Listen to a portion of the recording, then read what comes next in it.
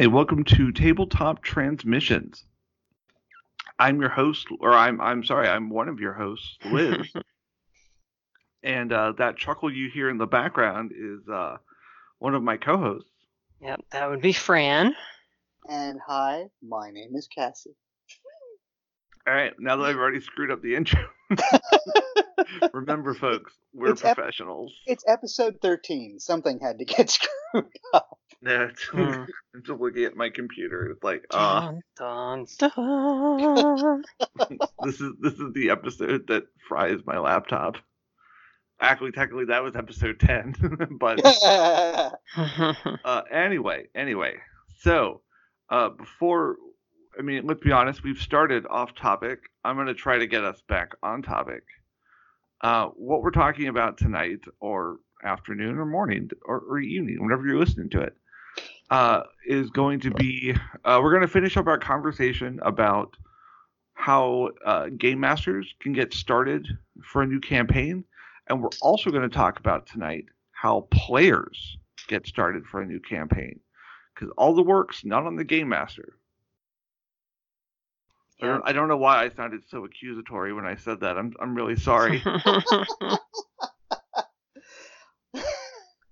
You were such a big softie. It's just ridiculous.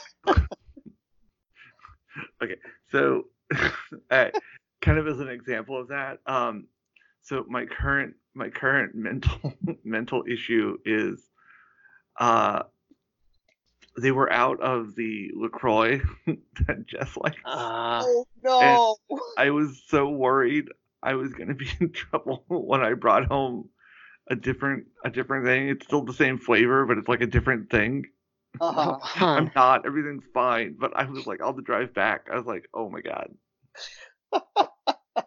Yeah. So you're not wrong. But anyway, enough of my mental issues. Brain weasels, man. They suck.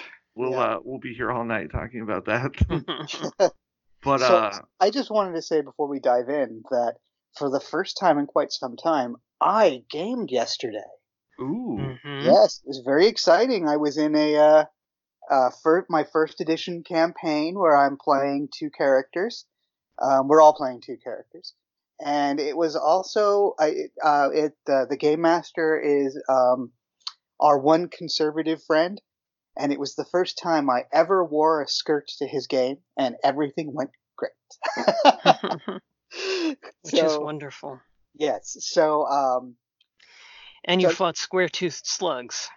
We did fight some slugs, some giant slugs. Yes. We fought all kinds of. We floundered around for a bunch, trying to do something that we clearly weren't prepared to do, and then we regrouped and are doing essentially a dungeon crawl that we almost finished up. But thanks. So let me ask you a question. Like, yeah. Is it just you playing? I mean, I know there are other players, but is it you or is Rebecca playing with you? Rebecca is not in this game. She was in this game for a while, but Rebecca has some health issues. Mainly involving migraines, and so she pulled out of that game because she couldn't be a reliable player, and also she can't really hang out for extended periods of time during the summer in some place that doesn't have some kind of air conditioning. Ooh, fair. Because he causes migraines. That's why I wore a skirt yesterday, because it was quite warm here, and I was boiling for a lot of it. Oh, yeah, I bet. So. Yeah, and our friend's house is kind of steamy. So, I mean, it's last I remember, it's not bad, but yeah. So that's also why she wound up having to drop out of games happening, unfortunately, at Fran's house. It's because of the migraines and then the lack of air conditioning. That sucks. But the reason I was asking, because I know she's very much into story games. Yes. And I'd be really interested to hear how she likes first edition, because every time I don't know, depending on who you talk to, first edition is either the crunchiest thing that ever crunched, or it's very storytelling. Well, that's because it can be either. First edition is definitely open enough that it can be a storytelling experience. I mean, yeah, we do lots and lots of combat, but there's also lots and lots of story. The nice thing about first edition for me is how damn simple it is. You roll a die, you add a couple of numbers together, you look at a chart. As a player. Right. And that's it. That's it. There are no skills.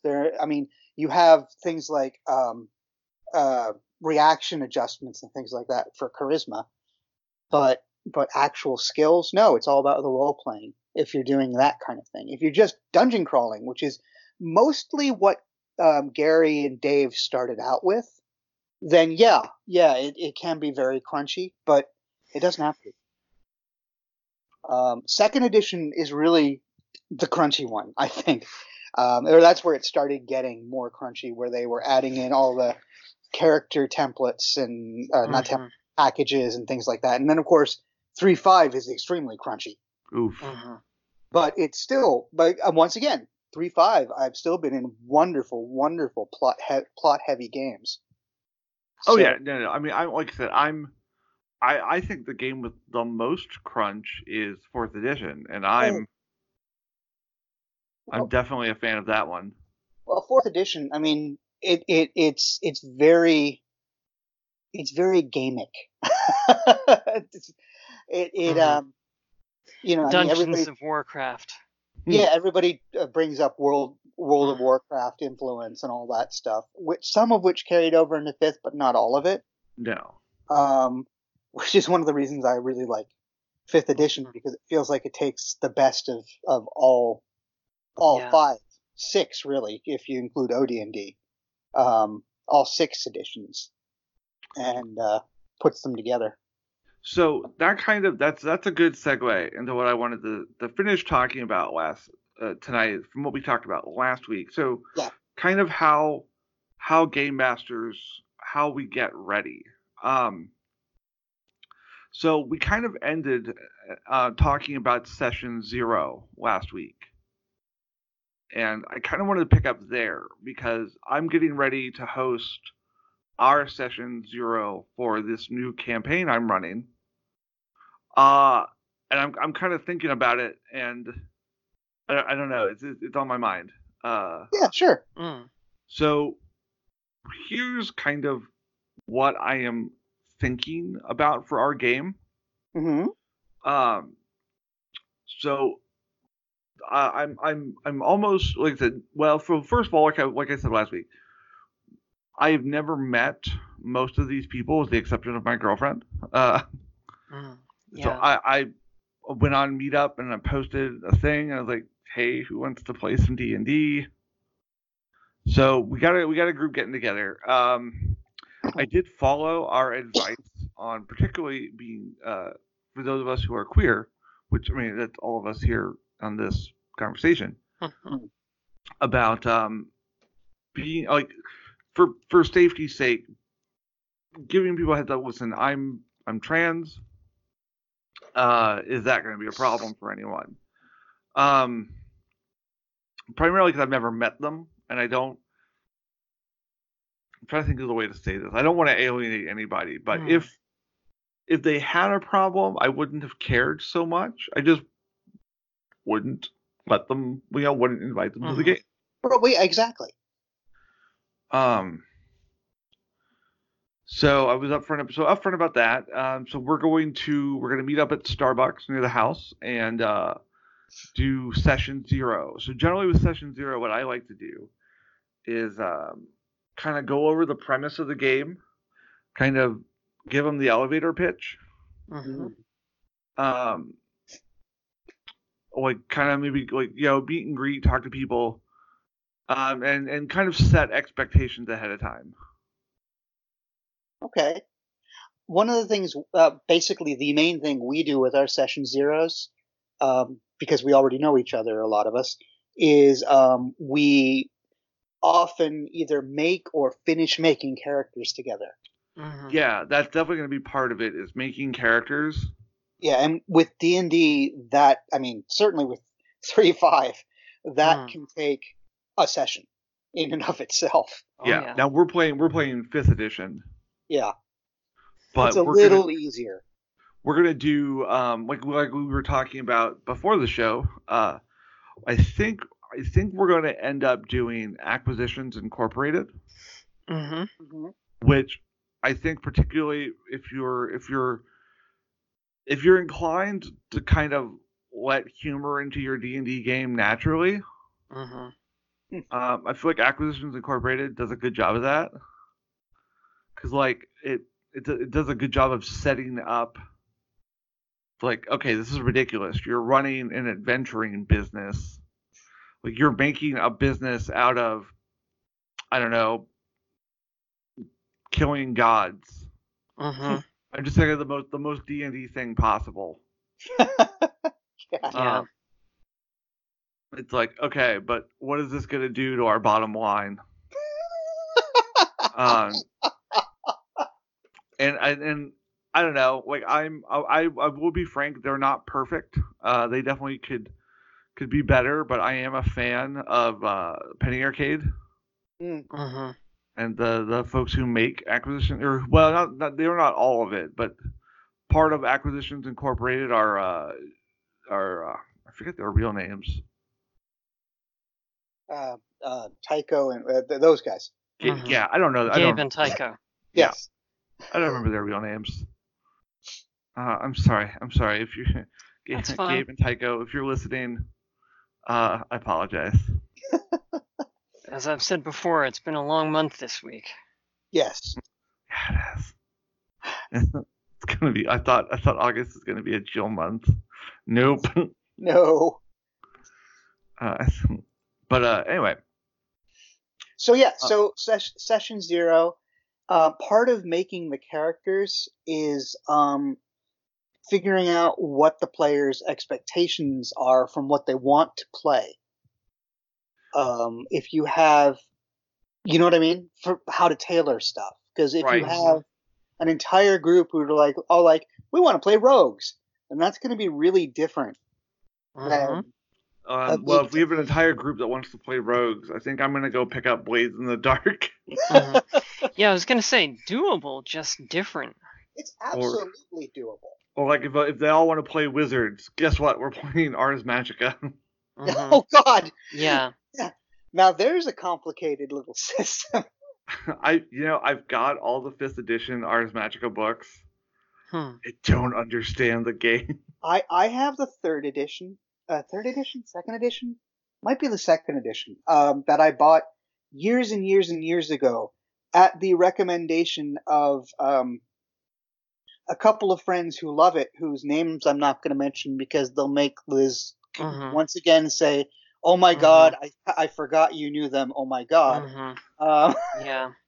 And I actually never played a session with them. I sat and made a character, and we were going to play a session, and it never happened. Is it Vincent Baker? Yeah, it's Vincent and Meg. Yeah. Okay, I'll message Vincent Baker on Twitter, like, hey, explain Ars Magica to me.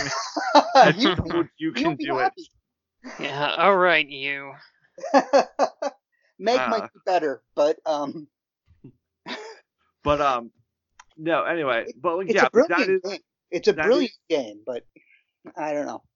That is a good point. Like, so if everybody like, I think having a plan B is a good idea. Like, if you sit down and everyone's like, I don't really like this idea of running a business. I want to take it a little bit more seriously. Mm-hmm. It's like, okay, well, I've also got this thing called Ghosts of Saltmarsh. Let's give that a try.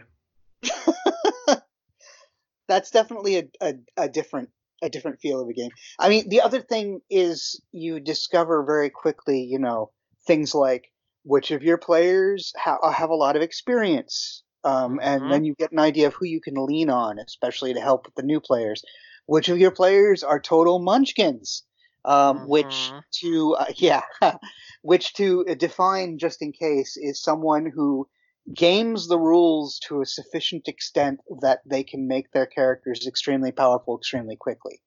So, I'm sorry, I don't mean to interrupt. I don't want to be sexist, but I found that mostly male players tend to be munchkin-y. Oh my God. Yeah, I don't know about that. Well. Oh, in the same general sense that men tend to be taller than women, maybe. But in our group, the most terrifying munchkins are mostly, actually, no, it's about a 50-50 split. It's about a 50-50. Well, okay. Yeah. There's Well, one in particular that I am thinking of who is the master, or should I say mistress of, or mixtress of the min-max. Yep. Well, and I'm married to one of them. Yeah, I was going to say, Fran's wife is the mixter of the min-max. She is the munchkiniest munchkin. Okay, well, I take that back then. The other thing that that we encounter a bunch of the time is, and a good reason to wait to make characters until you're all together, is there are some people that are very, very concerned with having characters that overlap in the party. Like they get upset.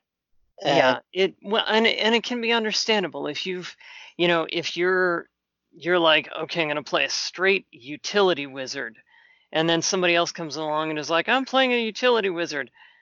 Okay. I mean, like two bards, you get the road to El Dorado, which is great. But I mean, it sometimes goes a little deeper than that for some people. Yeah. And some people are obsessed. I shouldn't say obsessed. Some people feel that party balance is really important, and other people are like, let's just play who we want. And that helps. Knowing that helps a DM understand, have a better idea of what to emphasize. Not necessarily to play a different game, but maybe emphasize different things. Yeah. And that's absolutely a good point. Something that I really like, and I'm gonna steal this for this game. Have either of you ever played Ashen Stars? No. Nope. Never even heard of it. Okay, so shockingly, it's a Gumshoe game. I know. Liz talks about Gumshoe. It's this is a drink. This is actually not. I mean, not as much as the other stuff. No. Anyway, it's not a drink thing. No. Anyway, so it's a Gumshoe game. It's space opera. And part of it is they have you write down little B plots for your characters and give that to the GM. And I prefer something like that to like a paragraph of backstory. Mostly because, well, I don't know. It gets information overload, and I'm never sure how to roll with it. There's a similar. Well, first of all, there's a similar thing in 5th edition with the flaws and the bonds and things like that. The traits, the flaws, the bonds. But there's also, I would swear, I can't remember what it is. It might have been a Fate game where specifically there's a plot hook mechanism where you come up with a plot hook. I think that's just Fate. That's okay. The trouble mechanic. Okay. Yeah. What was the name of the Fate game that we played with Cass, Fran? The Sailors of the Seven Skies. Was that it? Okay. Yep. Yeah, because it was that was very important in that game. Is that one of the Sky Piratey ones? Yes. Yeah. I might do something like that, but I think that's something else. How drunk do we want to get people, by the way? Because I can in fact mention that Cyberpunk does have the life path system, which lets you basically set up an origin for your character and gives you basically lots of random hooks that your DM can pick up. It basically gives you kind of a blank slate that you can just kind of run around with as a DM and be like, oh, you had a really bad romance as a kid, didn't you? Well, he's back. So I love things like that. Yeah. Pondsmith really broke new ground in Cyberpunk 2013. I mean, it's just going back and looking at it right now. It's like Oh, that was the first time that was used. Yep. Did you see that there's a actually, Fran, I had a question for you. Did you see that there's going to be there's a new beginner's box? I think. Yes, there is, and they're 2017? selling out on it like crazy at Gen Con, as I understand, for Cyberpunk Red, which Is that the new one? That is the new one. Cyberpunk Ooh. Red is a sequel to 2020, but not a sequel to Cyber Generation or Cyberpunk 2030. Those are both now, they have decided that those are alternate continuities. And it is a prequel to Cyberpunk 2077, the video game. Huh. Okay. Cool. I'll have to. I keep seeing that there's a big sale on DriveThruRPG, and I keep thinking, oh, maybe I should grab some books. Yeah. As we speak, by the way, Gen Con is coming to a close. Yep. So presumably we will be getting lots and lots of more news. I've been paying a heck of a lot of attention this weekend because I've been busy. But yeah, I hope a lot of cool stuff has come out. A lot of cool stuff is going on. I know that Green Ronin signed a deal with N.K. Jemisin to turn one of her really neat book cycles into a game setting. Yeah, the 5th season. Yep. So I've heard a bunch about that. All of Artel, I think, is down there shoveling out copies of Witcher and Cyberpunk Red. So there hasn't been that much there, but I know they did a deal with Sirenscape, the folks that make the really, really nifty soundtrack software for video games, and they're going to be doing an official Cyberpunk soundtrack set. Oh, wow. Cool. Wow. Well, my official Cyberpunk soundtrack is different than everybody else's, I think. I think mine is just the Tron Legacy soundtrack. Oh, that's a good one. But mine is things like Shriekback and Joy Division and New Order, like that. Yeah. Because that is what Vincent played during our sessions of Cyberpunk. And I mean, the only one that I actually went out and bought was I bought Shriekback's first album again. And every now and then I just have to listen to Nemesis again. And it's like, that's Cyberpunk to me for no real reason. Mine is kind of ridiculous. I have a Rush mix, which there are actually songs that represent pretty much every one of the classes straight up. Do you have a Rush mix? Do you have a 2-liter of Shasta, and are you playing Space Invaders? No, I do not have a 2-liter of Shasta, and I sucked at Space Invaders, but honestly, so did Fry. So stop making us feel old, okay? Yeah. So anyway, I'm sorry, gigantic diversion. Anyway. So looking at we've talked a good bit about how game masters prepare. I want to kind of look at what players can do, because I think that's something I feel like as someone who pretty much I'm the person who likes to DM, but I don't think that GMs, first of all, should have all the fun of prep. I think being well organized and prepared for a new campaign is fun. And I just think that sharing. Sorry, my brain has decided to stop working. I think that collaborating is good. I think that can go a long way to helping your campaign succeed. Oh, absolutely. So, kind of one of the things I like to do for players, like I said, I was going to steal and kind of modify that Ashen Stars thing. We're about giving me plot hooks.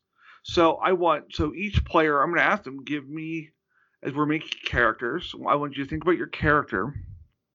But I want some input. I want some plot hooks. We have a friend who not in his current game, but in previous games, he has absolutely done that. Mhm. When it's like, create your character, give me a plot hook. And this Yeah. was not, this was in, what was he running? Deadlands? Was that the, Mhm. Yep. yeah. Yeah. And a few others as well. Mhm. So yeah, absolutely. That can work wonderfully with D&D. I do like the Mhm. fact, as I said, that 5th edition has tried to kind of build that in with Mhm. the flaw, the traits, the flaws. In fact, Yeah. the time I played at Wizards, that was instrumental. My one of my traits was instrumental in getting my group more money and a better deal and Mhm. success, for which apparently wasn't supposed to happen for for the thing we were supposed to do, because I was a rogue and I was a criminal and I had contacts. One of my things. So it's like, oh, I have a contact in the black market. Let's go see them. So we were able to get all kinds of equipment. That's made it so much easier than we did. Well, and I think so, particularly with doing, and again, I'm specifically referencing the game I'm going to be running, but Right. anyone listening, kind of, you can kind of take this and manipulate it as you will. None of these are set in stone, but like I think those backgrounds that 5th edition gives you Mhm. can absolutely, as you're saying, add that flavor. Oh, yeah.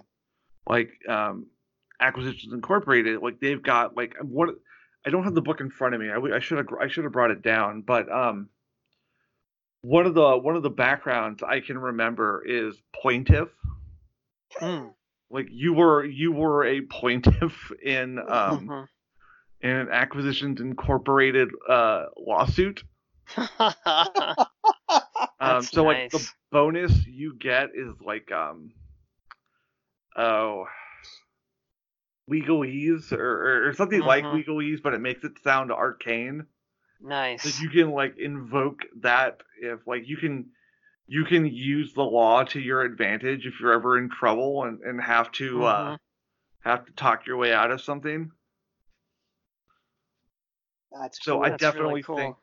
using those backgrounds can can go a long way to helping add a lot of depth to your game. It's Mhm. probably the best character mechanic of the edition. And I don't think it's used It is. nearly enough. It Mhm. definitely isn't. We hardly use it in the Ravenloft game that we play. Mhm. Uh, but Actually, that's, well, yeah, some of most us people more than do. others. Yeah.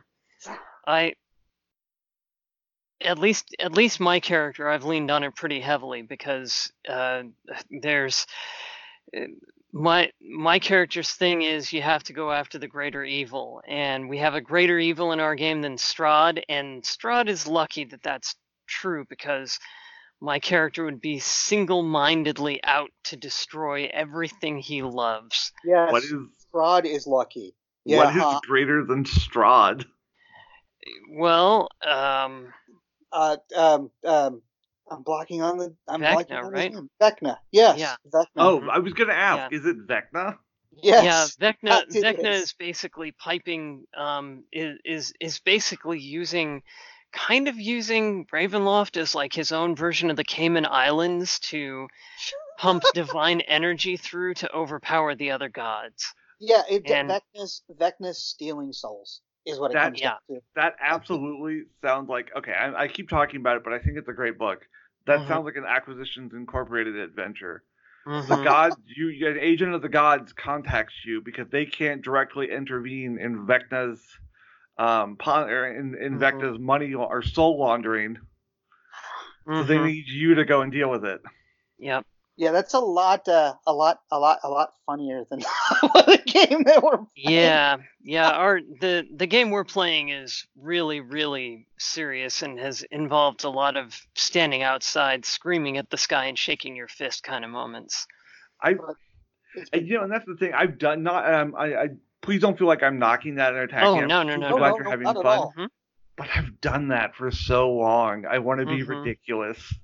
Oh, Yeah. there is nothing wrong with being ridiculous. I Oh mean, dear you God, should no. you should see my first edition game. I Mhm. want So, like, at one point in the starting adventure, the players get a chance to start a business with a bunch of lizard folks who are selling algae that's instrumental in making potions of breathe water. Ah. And it's like, oh, so you can corner the market on breathe water potions.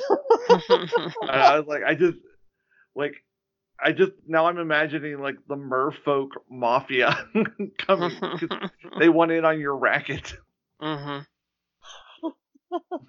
You come to me on the day of my daughter's spawning to tell me. Yeah. No, I want merfolk walking through Waterdeep looking for you. But anyway, so what were we talking about? Players, session 0, right. Preparation. Oh, so one of the things that I was going to say is one of the things that before session 0 that players can do, for us, a lot of the time we get an email from the DM giving us some kind of idea, a vague idea of what's going to be going on, or at least what the environment is. And something that the players can do is have some vague idea when they come to session 0 of the kinds of things they'd like to play. It's not going completely blank. I mean, I have done this. I have gone into a game and going, I have no idea what I want to play. But it can help to have some idea of what you want to play, or think about it at least, before going into the first session. And that's definitely a good idea. And I kind of wish I could do that in this case, but because it's like we're communicating through a not great we're communicating through meetups.com's system, and it's not great, and I don't like, we've just arranged a time and a place, and it's like, okay. We're gonna. But even then, I mean, you could go in with an idea of, I'd really like to play a rogue this time. I'd really like to play a wizard this time. Yeah, and that's true. Like, if you come in with, I would say maybe 2 ideas. Like, maybe one doesn't work out, but like kind of like knowing what you want to be. And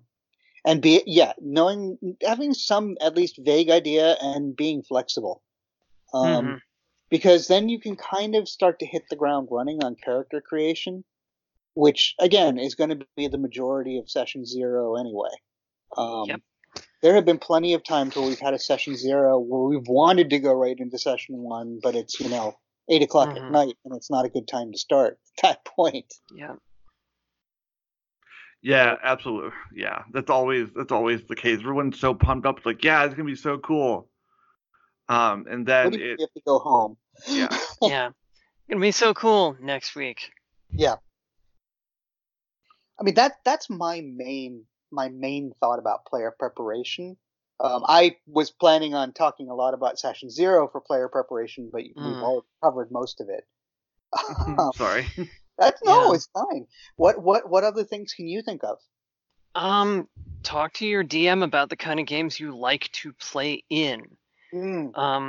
Because I am I'm a storytelling person. I have played in those, everybody touches traps and dies every 5 minutes and you just roll up new characters games. And it's not fun for me. I like to get into who I'm playing. I'm not a board game RPGer. I don't get off on rolling up new characters. I worked hard on this one, and I knew about her, and she has a limp, and I know why, and all this kind of stuff. So, but I mean, and again, that's not even necessarily the game. That's the DM sometimes. So the DM knowing that, because for a long time I thought Dungeon Crawl Classics was just that.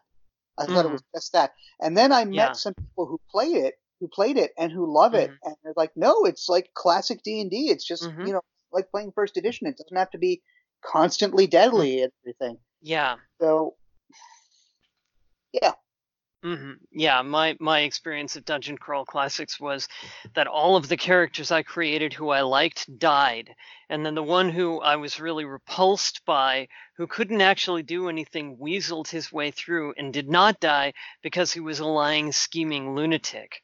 So, which was interesting, but did not endear me to the system.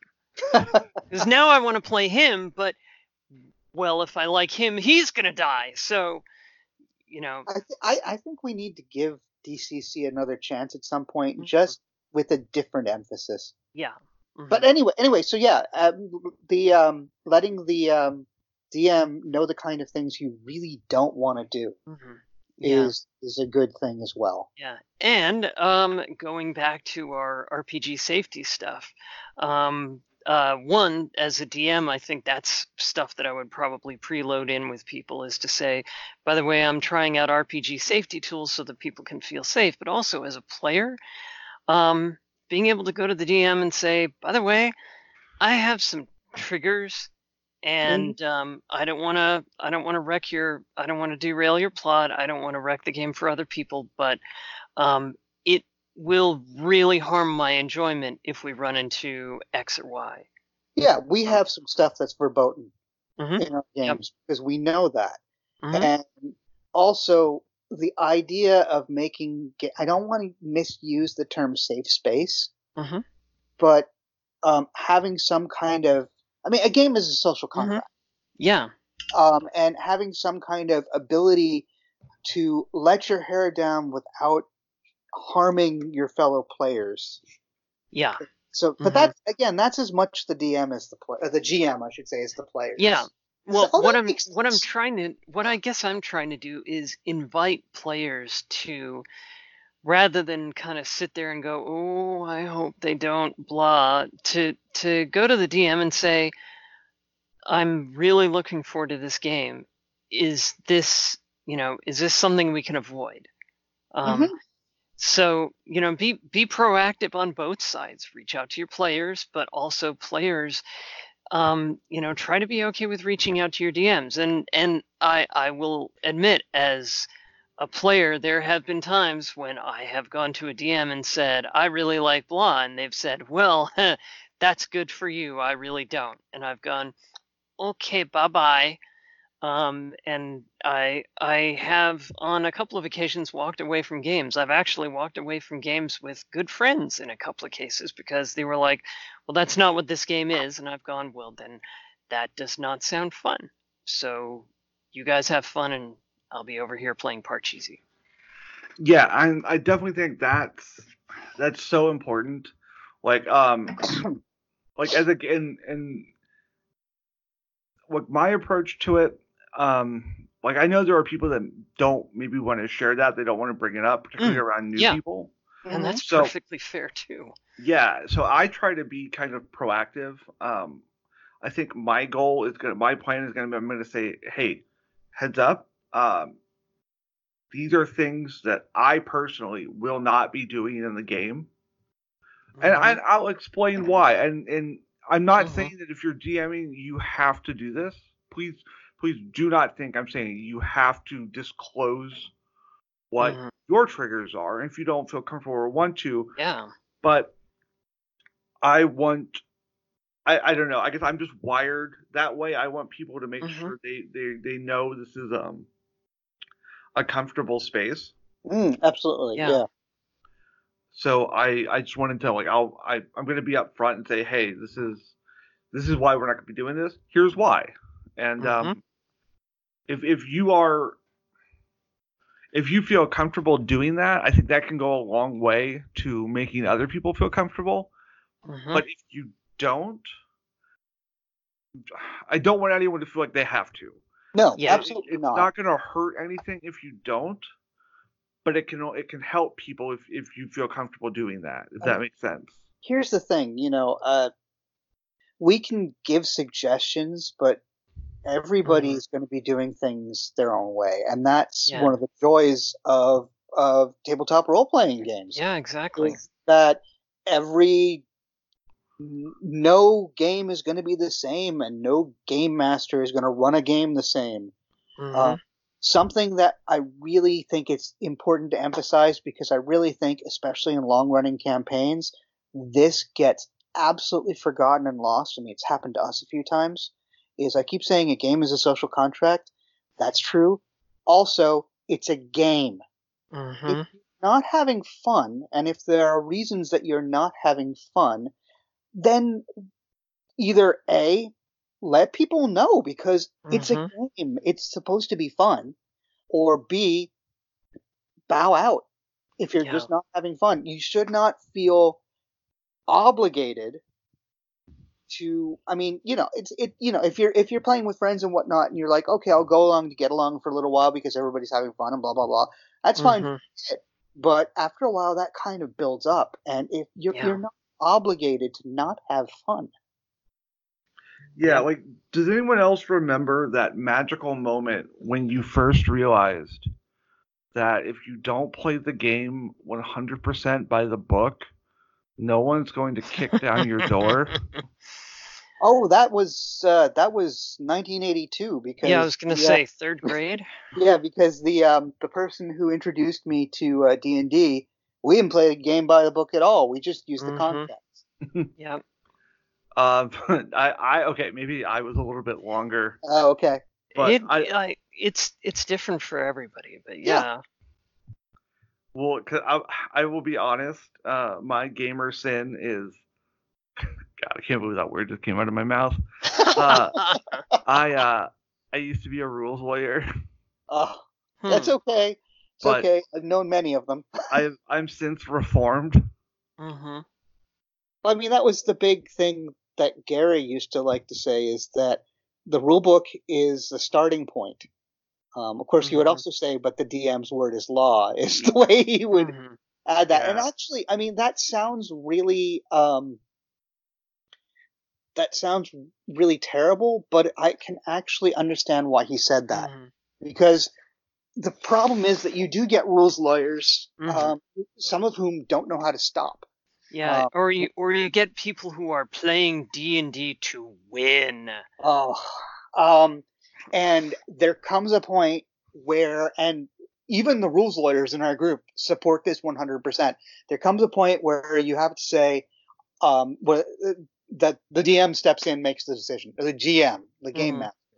Yeah. There's a reason why we have a referee. Yep. Yeah, I quit doing Adventurers League stuff for a while. I had a really bad experience where we had some people that were playing to win, and it just wasn't fun. But yeah. I can understand that. Yeah. So any final words of advice we'd give to players or DMs starting a new game? Go in to have a good time. Yep. Took the words right out of my mouth. Yeah, I mean, role playing can be complicated. Role playing can be extremely simple, but no matter what you do, no matter what the game is, it's a game. And it should be fun. If it's not fun for systemic reasons, not just like we had a crappy session, but if it's not fun for systemic reasons, you try to address that, either as a player talking to your game master or as a game master talking to the players. Yeah, I think what I would say to that, what I would add to that is maybe be flexible. Yes. Yep. Yeah, I feel like I don't know, a lot of my college role playing was with people that are like that were just set, and they're like, no, we're going to do it this way, or we're not going to do it at all. Yeah. Look for the fun before you decide to bail. Yeah, I'm gonna go back to, I know this is a phrase that I use a lot, but it's really true. A game is a social contract. It's not just you. It's you, the other players, the game master. If you're making things so it's not fun for the other players or the game master, then that's also a problem. It's the whole idea is it's a group of people who have gotten together to have fun doing a structured activity. Yep. That's really that's really what it's all about. All right, so I feel like that's a lot of we give a lot of good advice. I actually feel really. It was a little chaotic, but after talking with everybody, I actually do feel better about starting this campaign. Awesome. Yay. So let's move on to shout outs. Fran, what are you digging this week? That's tricky.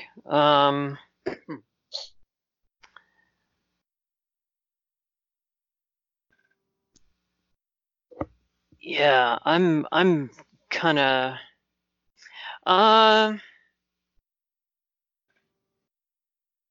okay, yeah, there we go.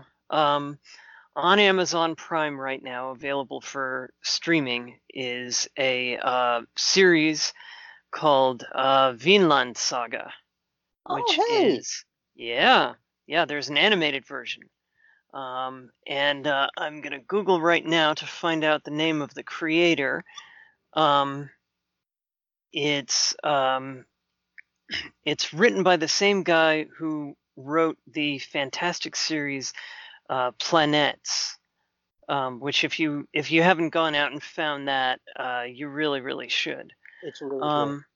And the author's name is Makoto Yukimura, and Vinland Saga is the story of a young man named Thorfinn, who's the son of a former general of the Vikings, and basically his father dies of an untimely death, and Thorfinn ends up becoming this throat-cutting, murderous monstrosity, pretty much.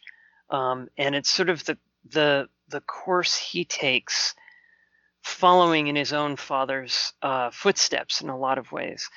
And the violence in the series is pretty ridiculous, and a lot of the battles are way over the top anime type stuff. But the portrayal of the setting and the social connections and stuff like that has a real heft to it, and they go to some very, very interesting places. It's very intentionally meant to evoke Icelandic sagas, I understand it. So so it goes a long way towards doing that kind of thing. Mm-hmm. Oh, and the art is fantastic.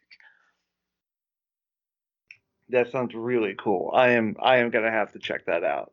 Yeah. Okay, well, I had so many things I wanted to do shout outs to this week, but in the past day, all of them have been driven out by one thing, which is I wanted to give a shout out to Joel Hodgson, the creator of Mystery Science Theater 3000, because he is an awesome human being. Let me explain. So I've been thinking about this for quite some time. The fact that I love MST3K. I am a huge fan.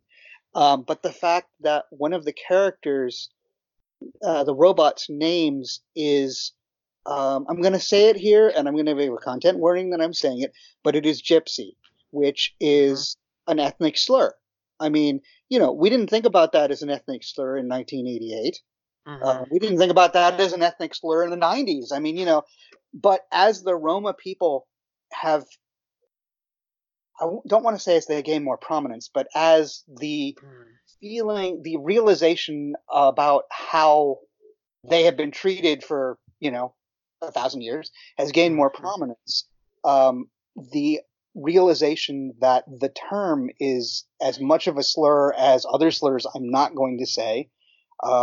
Speaking as a Jewish person, other slurs I'm not going to say, is pretty big. And so I actually ran a poll on Twitter because I wasn't sure how I felt about this, because it's a name, right? But it's the name of a fictional character. And it turns out that the majority of the people who voted in my poll actually agreed with me. So I passed it on to Joel. I got a lot of crap from a minority of people who were like, oh, come on, it's a name, blah, blah, blah, blah, blah, blah. Joel stepped in and said, yeah, that's been brought to our attention, and we've been thinking about how to deal with it, and we are planning on dealing with it. Might not happen right away, because we have to figure this out. Also, they've got this big tour coming up, and changing horses in midstream on the tour, I can understand. And he has just been, defending the idea that the character can be renamed, and that's not a problem. And doing it casually and calmly. That's the part that really blew me away, is just absolutely matter-of-factly. And it's Joel. I mean, what I said on Twitter was, it's really wonderful when your heroes really turn out to be heroes. So that is just, it makes me so happy. And if I can be indulged to have one or two more shout outs, if that's okay. I will allow it. So, first of all, I think we're all shouting out to She-Ra season 3, because that was amazing. Oh, Noelle, if you're listening to this, thank you so much. Noelle, if you're listening to this, I would like to talk to you about getting a writing credit. A writing credit? I don't know. I mean, bring me on. I've got ideas. I mean, I've loved her since Nimona. I think she's fantastic. But anyway, this is ridiculous because it's a shout out to it's a previous shout out. I just this week in the mail got an album called Pretty Boy by Mal Blum that I've mentioned before, and I cannot stop listening to it. Oh my God, it's so good. It's so good. I mean, back me up here, Liz. Oh no, I cannot stop listening to it either. It's great straight ahead rock and roll with incredible lyrics. And the lyrics can have so many meanings for people, like especially non-cis people, I feel. I mean, maybe that's just me, but some of them just hit me in a way that hits me where I live. And it's just absolutely extraordinary. An absolutely extraordinary album. So I will leave it there and save anything else I have for a shout out for next week. Okay. So this is going to be a little bit weird. This is a shout out to something that's very, very old. Hopefully we have younger listeners that might decide to seek this out. But I want to shout out to Space Ghost Coast to Coast. Yeah! So the reason I am shouting out to Space Ghost. So I haven't written a D&D adventure in a long time. So I have a book called The Tome of Adventure Design. I got it as part of a bundle. This is going. I got it as part of a bundle of holding a long time ago. Mm. So I was using. It's got a bunch of random tables you can roll on to help get the creative juices flowing for an adventure. And the title I generated, or the location I generated for this adventure, is the Concealed Spire of the Mantis Tree. Excellent. So, I started writing this adventure, and I was like, Mantis. I was like, oh, okay, it's a face spire taken over by mantis creatures. And as I'm writing this, I realized I've just written Zorak. Like I've got D&D stats for Zorak now. See, Martin Croker, we miss you. We miss you bad. And yeah. So we started watching like just clips, like best of Zorak clips on YouTube. So Space Ghost, one of the things I love about Space Ghost is Evan Dorkin and Sarah Dyer wrote a whole bunch of Space Ghost, and I love their work. Evan Dorkin is a cartoonist and a writer who mainly in the 80s and the 90s did a lot of work, and now he's working on writing a series called Beast of Burden that's gotten a lot of good notices. But he and his wife Sarah just wrote some hilarious non sequitur beautiful episodes. Like they're responsible for Klugman, and Banjo and a bunch of others. And to this day, I cannot hear Jack Klugman's name without thinking, be a man, Space Ghost, be a Klug man. I think my favorite bit was when Tom Green was on. That's a rarely said thing. I like. Come on, Tom Green. You grew up in the '90s. You can't, in early 2000s. You can't not have a soft spot in your heart for Tom Green. Some of it just yes, it is a wild, weird show, and I definitely recommend it to any younger listeners who enjoy surrealist humor, because that's what it is. Yeah. Mm-hmm. Oh no, one of the best bits. I forget why, but Space Ghost and Zorak go to visit the Pope, and they leave Zorak in the square. Oh, so God. Zorak is just addressing the crowd at St. Peter's. Oh God. I loved Space Ghost's evil twin. Oh, I'd forgotten about. I just blew out our levels. I'd forgotten about that one.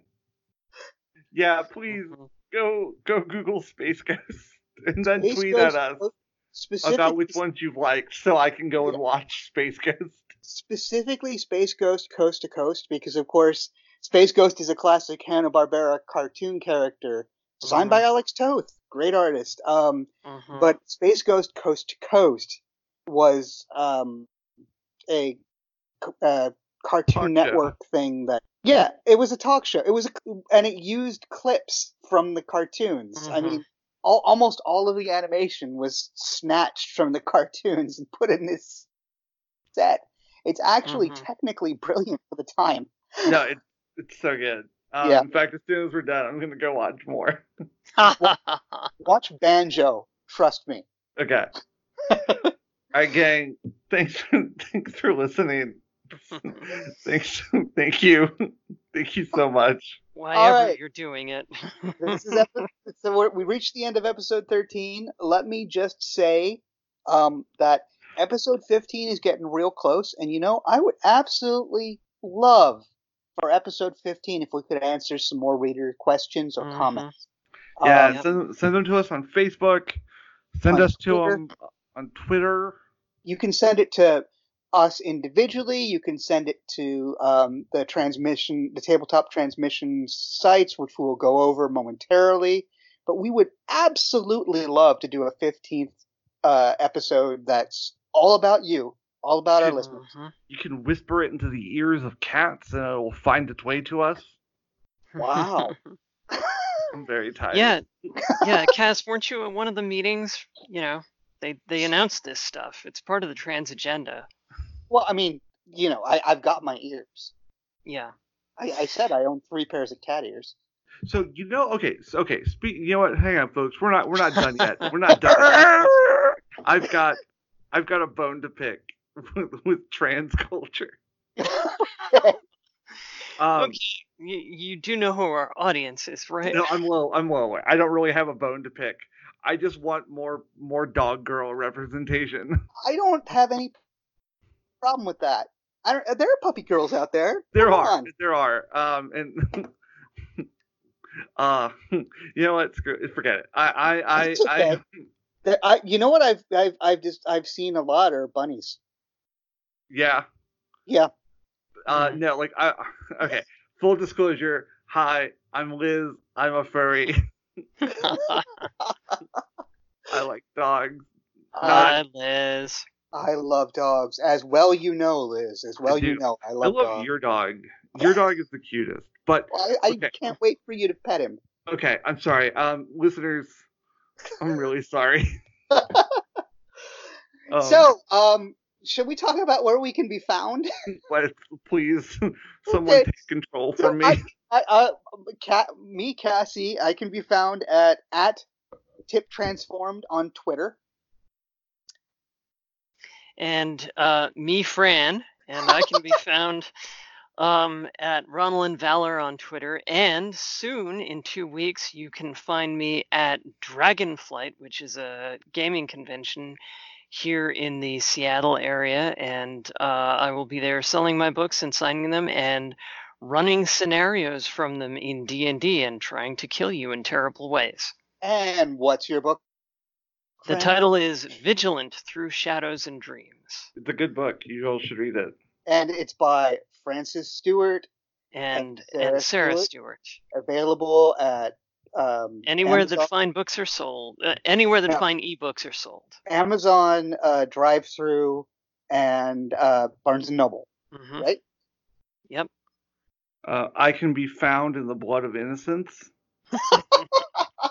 But no, seriously.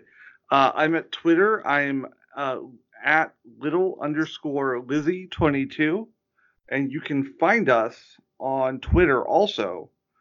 And listen up because I'm going to spell it because I spelled it wrong when I made the account.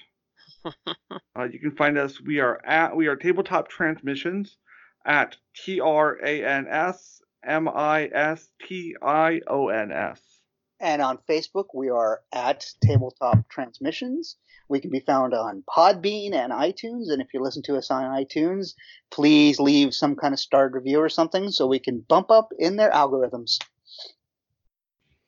Please, and if our robot masters are listening, 1001100011. Hey, I am bigger than a hexadecimal. Hey, I don't know what I said. Like I said, folks, I'm very tired. All right, well, let's let Liz go to sleep. Yep. All right, well, it's been fun, and we will catch you all next time. Okay, bye, everybody.